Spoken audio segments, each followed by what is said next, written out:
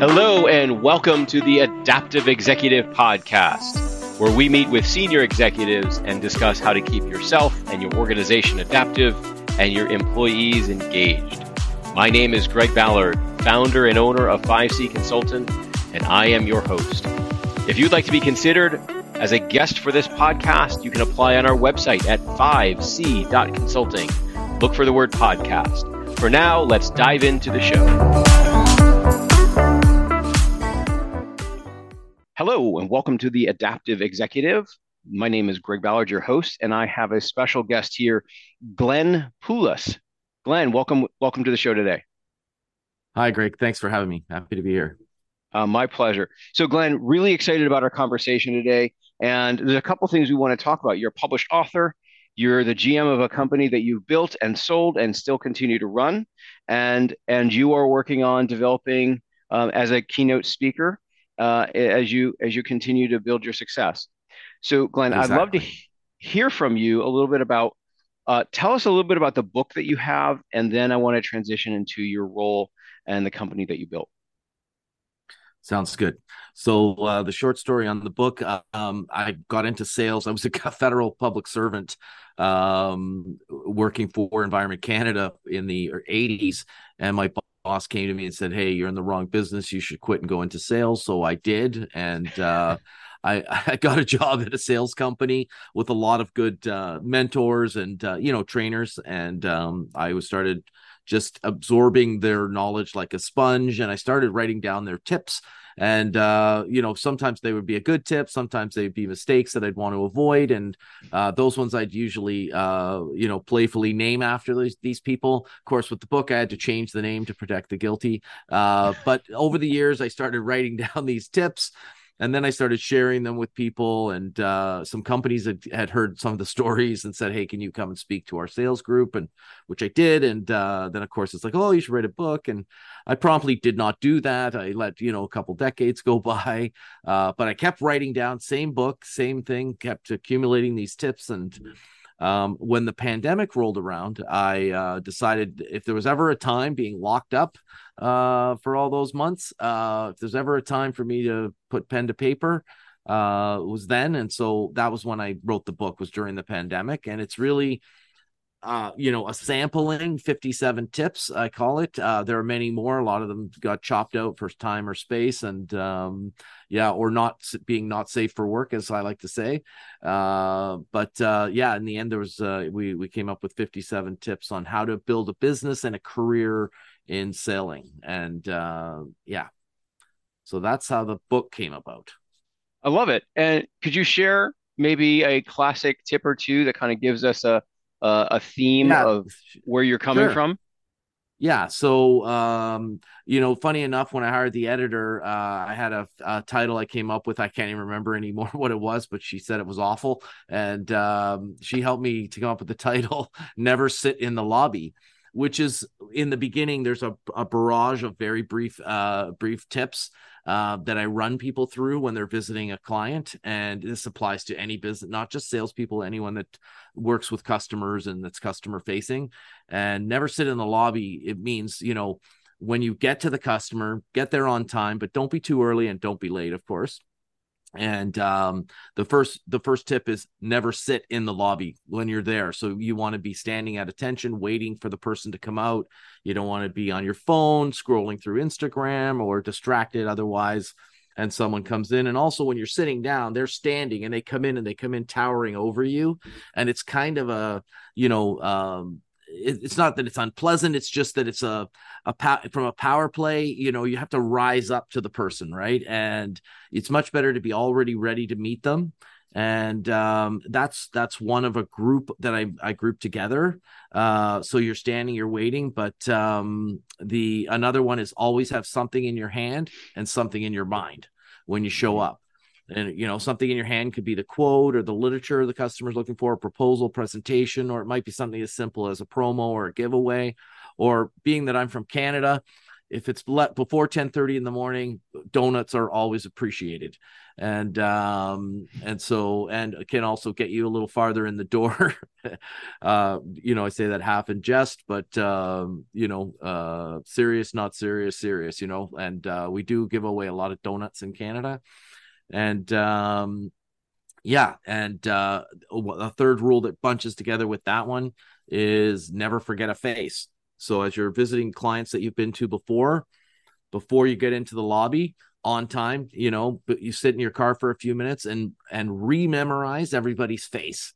So, we've all been in the situation where we bumped into someone and their name, and that it's in your memory. You just can't access your memory fast enough to bring it to the forefront. And the moment is gone so fast, all you've done is left them with the impression that you forgot their name, right? And so I remember everybody's name before I show up. And if I don't remember their face and their name, then I go to LinkedIn and I put the face to the name. And when I'm walking by them, I'm like, hey, Susan, hey, hey, George, hey, Jack. And they're like, oh, who's that guy? And then they remember, oh, right, that's Glenn from Gap Wireless. And it's, oh, yeah, he's such a nice guy. He always remembers my name, that kind of a thing. That's the sentiment versus when they remember you and you don't remember them, right? And then one of the other ones in that little barrage of tips that I always share at the beginning of the visit is always ask for a mini tour. And people are like, what's a mini tour, right? I'm like, well, it's a tour that's mini. And and they're like, what are you talking about, right? And I'm like, well, a mini tour is one that doesn't take all afternoon. There isn't 40 people traipsing on and off a bus with with somebody blathering on for hours on end about the city you're in. Or it's a quick visit to the new lab, the new office, the new building, the new warehouse, the new lobby, the new whatever it is that you're there to talk to them about, to get into their building and get behind the front door. Because oftentimes, like, I'm selling high ticket items, and these items are often evaluated in their at the customer site, or need to be demonstrated in some way. And it's good to get into the environment and see where they're going to be used, or if they're being used at that time. Because oftentimes, if you're only someone that's keeping the competitor that's winning honest, your stuff sits in a box, they never touch it, they get a quote, third quote, give it to the finance guy, and you never had a chance, right? Getting the mini tour, you can go in, you can see, hey, everybody's wearing the competitor's shirts. There's coffee mugs from a different competitor. Yours is in a box, and then the final one in that little barrage of tips is the one I like to say: never ship the shit and never fax the facts. And so don't fax your quotes. Don't. And of course, this was the 80s when I wrote the tip, right? But now it's never email the quote, right? And never just deliver the goods from, like, don't ship them in on FedEx and leave them there and assume the customer is going to open the box and look at your stuff, right? Hand deliver it, set it up, make sure they know how to use it, and then make up a reason to go back and see them 3 days later to make sure they're still using it, right? And so of the 57, there's 4 or 5 that are bunched right together really quickly, and it gives you sort of a sense of what the book is about. And in one sentence, the book is really how to get, act, and stay in front of customers, and to be a pleasure to do business with always.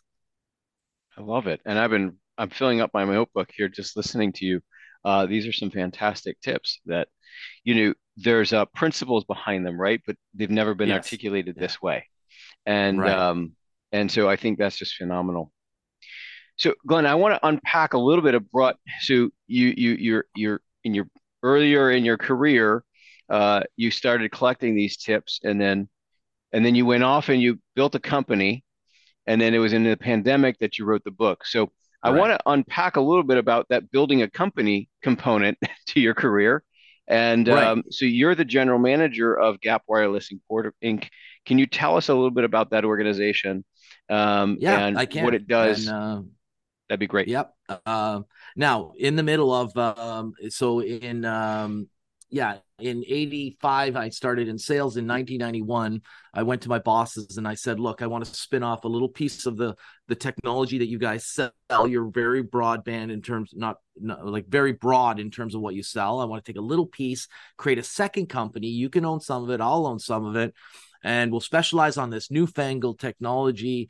And, now I can get rich like you guys, and I'll help make you even richer. Right. And they turned me down. They said, oh, it would never work. And so the next day I quit my job. I'd been married 6 days at the time. So I went home, told the wife, by the way, I don't have a job anymore. Picked her up off the floor, told her, don't worry, they'll be okay. And of course, it was very newfangled technology, never went anywhere. It was the cell phone, right? Nobody didn't become popular at all. And, not sure if you've heard of those, but yeah. And I ran that business for 15 years. I actually sold that business, like the business I have now. But in the middle of, my career, having sold that business, I sold it to a public company. And unlike the deal I did last year, I took an all stock deal. And to make a long story short, I became a massive multimillionaire selling my business on paper, locked in as an insider. And in the 18 months of owning the business, they basically scuttled it. And ultimately, the company that bought us ended up falling on hard times, and the shares became worthless. And so I went from, sort of everyday multimillionaire back to my original position, and I lost my company, and had to start over. And that's where I started Gap Wireless, which is I took the two letters in my name, Glenn Poulos, G and a P. I added a vowel to A to make a word, Gap, and I came up with Gap Wireless. And in 2007, after losing everything, I started over. And I vowed that I was going to build a better business with better principles, and hopefully sell it for even more money down the road. And last year I did. It was an all cash deal this time. And of course, I did have to stay and help, integrate the business into the bigger entity. But nonetheless, I spent a lot more time figuring out who was buying my company, and a lot less time looking at the value of the stock. And it's worked out very well so far. And and so I agreed to stay with them for a few years, helping them integrate businesses. That's how I got here. Love it. So some tried and true experiences. I can just Yeah. tell you've learned a few things, and you're sharing them through your book. So tell me a little bit about Gap Wireless and what problem does it solve in the Yeah. industry? So we like to say that we make wireless work. So when you're on your cell phone, and back in the old days, this is sort of long gone, but remember it was the "Can you hear me now? Can you hear me now?" And remember those old ads? Right. Well, Yeah, we were the yeah. guy they called when you couldn't hear you, right? When the answer was there was no answer, right? Because they couldn't hear you. They called Gap Wireless, right? And so we basically sell the products that help the cell phone network work. So the base stations and are made by large, billion-dollar corporations like Ericsson and Nokia, and Siemens, Samsung. We sell everything else up on the tower, all the antennas, all the cabling, everything that's on the tower, many things at the bottom of the tower. And we one of the things we do most is sell systems that help the base stations work indoors, inside stadiums, inside hospitals, large campuses like universities, where formerly the coverage was spotty or non-existent, and it's called in building or DAS. And we're a large supplier of these kinds of systems. And so that's why we say we like to make wireless work. And we also sell a lot of cable and things like that. And that we have another joke, which is there's a lot of wires in wireless, and we sell wires, right? And yeah. And so that's what Gap Wireless does. In that part of the business, which is the biggest part, is it's mainly Canadian. We also sell precision instruments that engineers use to make RF measurements and things like that, radio frequency measurements, and we sell that across North America. And Okay. so that's the basics behind Gap Wireless. So tell us a little bit about the organization size, how you were growing over the So last several years. we're just broke 40 people. And the year we sold the business, we did about 84 million. This year we'll do over 100. And we're being absorbed into a much bigger company in the US called NWS and Wireless. And they're several $100 million in size, and they're buying up companies around North America and becoming even bigger. And it's a private equity based company. But and so yeah, so right now there's about 40 people. The company, they just another company they bought in Canada is 30 people, and those people report to me now as well. So I now have 70 people under me, but those 30 people were a different company that got bought. Oh, fascinating. Fascinating. So let's talk a little bit about, because I know you have a hard stop in a couple of minutes. As a GM, building a business, leading a team of 40, now 70 people, is there anything that you're employing that keeps your team nimble, adaptive, so that you can keep up with the trends and shifts inside the market? So so the one thing in my role as GM is general manager, emphasis on the general, both militarily and generally speaking, because the other day the plumbing in the kitchen blew up, and guess what? It was my problem, right? The next minute, business telecom is down. By the Glenn, what's the solution, right? So it goes from sort of the whole definition of your company and how you're going to get through a market cycle to whether or not the kitchen sink works, right? And I Right. truly mean that at its core, right? I And get it. not only that, the plumber came and didn't lock the door behind them, and it was a door we don't normally use, and so it slipped through our kind of nightly check, and the door blew open at night, and I had a cold and I slept through the call, and the police showed up with guns with guns out. So we all watched a real movie the other day of the police coming through our building with guns drawn, looking for the what was really just the wind blowing the door open. So that's kind of a day in the life, right? But the running the business, the key things are I mean, we're a technology provider, so we're always scouring the planet for the next best technology that we can bring to the Canadian market. That's really what we do. And how we do it is by, again, I already said this once, but I'll say it again, is by being a pleasure to do business with.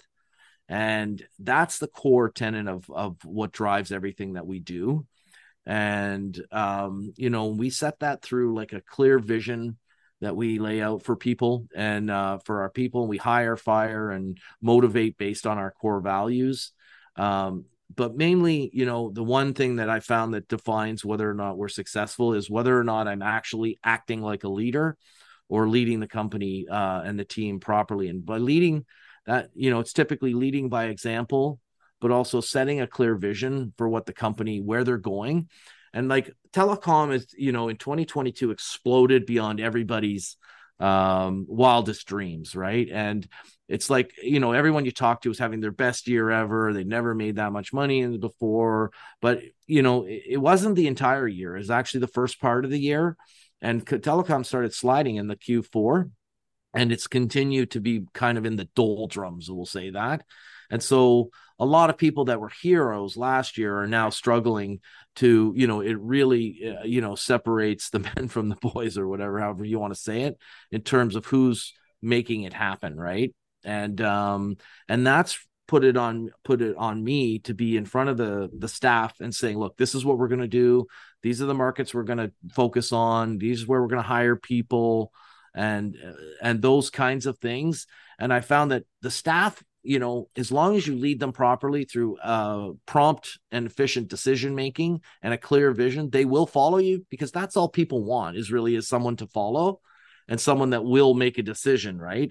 And the worst thing is when people exhibit indecision, right? There's no vision, there's no clear decision making. It becomes a decision tree circle, like, oh, I don't know, I'll ask him and he asks the next guy, and hopefully at some point a decision gets made. We really try to avoid that kind of situation by making, like I say, prompt and efficient decisions. They're not always perfect, but people know they can come to you and know what their next step is, right? And Absolutely. that's Absolutely. how I define a leader, right? Yeah. So a couple of things I picked up in there. Number one, the industry you're in requires you to be on the bleeding edge, right? If you're going to be competitive, you have to be on the bleeding edge.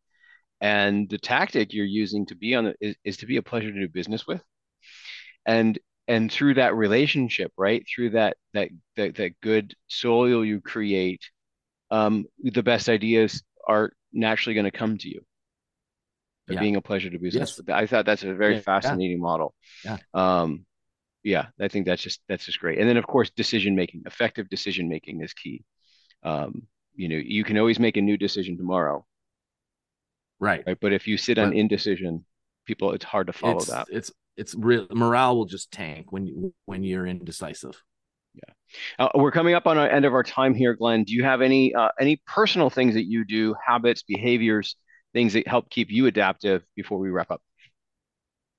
So yeah, I mean the one thing I always do every day, these are simple things, you hear about them all the time on in other books and on the Instagram and on Facebook and whenever you're scanning is like, creating a to-do list, right? Every day of the major things you need to get done and let the rest take care of itself. So I have to take care of this, and this. If I can get through that, the rest of it becomes optional. The other thing is a chapter from my book, but a tenet of how I run my day is freedom begins with no. And oftentimes we feel compelled to say yes for a multitude of reasons, fear, not wanting to disappoint someone. But the moment you say yes to something is usually the moment you take responsibility for that something. Whereas there are times where sometimes you just need to say no, right? And we do it sometimes with our kids all the time. We have no problem saying, no, you can't do this. You can't go here. You can't have that or whatever. But, freedom does truly begin with no, and it usually advances the business as well onto the next phase as well, right? And customer, you're ready to close the deal, everything's been done, and then some other guy walks in and says, oh, we need a few more points off, right? The proper senior account manager type person will say, I'm sorry, we've came in with our best thing, we're not going to be able to go back to the well for any more. The weaker person will say, oh, let me check with my boss. And all of a sudden, he now has to drive back to the office, figure out who to beg for a discount, explain why he didn't close the deal, right? So the real freedom begins with just by grabbing the bull by the horns and saying no when it's appropriate, right? So I love it. I like to remind people of that all the time. Glenn Poulos, author of Never Sit in the Lobby and GM of Gap Wireless. Glenn, if people wanted to connect with you or find your book, where would they do so? So my website is just my name, glennpoulos.com. And everything's there, links to the book, and there's some articles and things you can download from there. And on LinkedIn, please connect with me. I'm happy to talk to anybody, and I'm very active daily on LinkedIn. Fantastic. Glenn, thank you for joining us today. Thank you. Thanks for having me, Greg.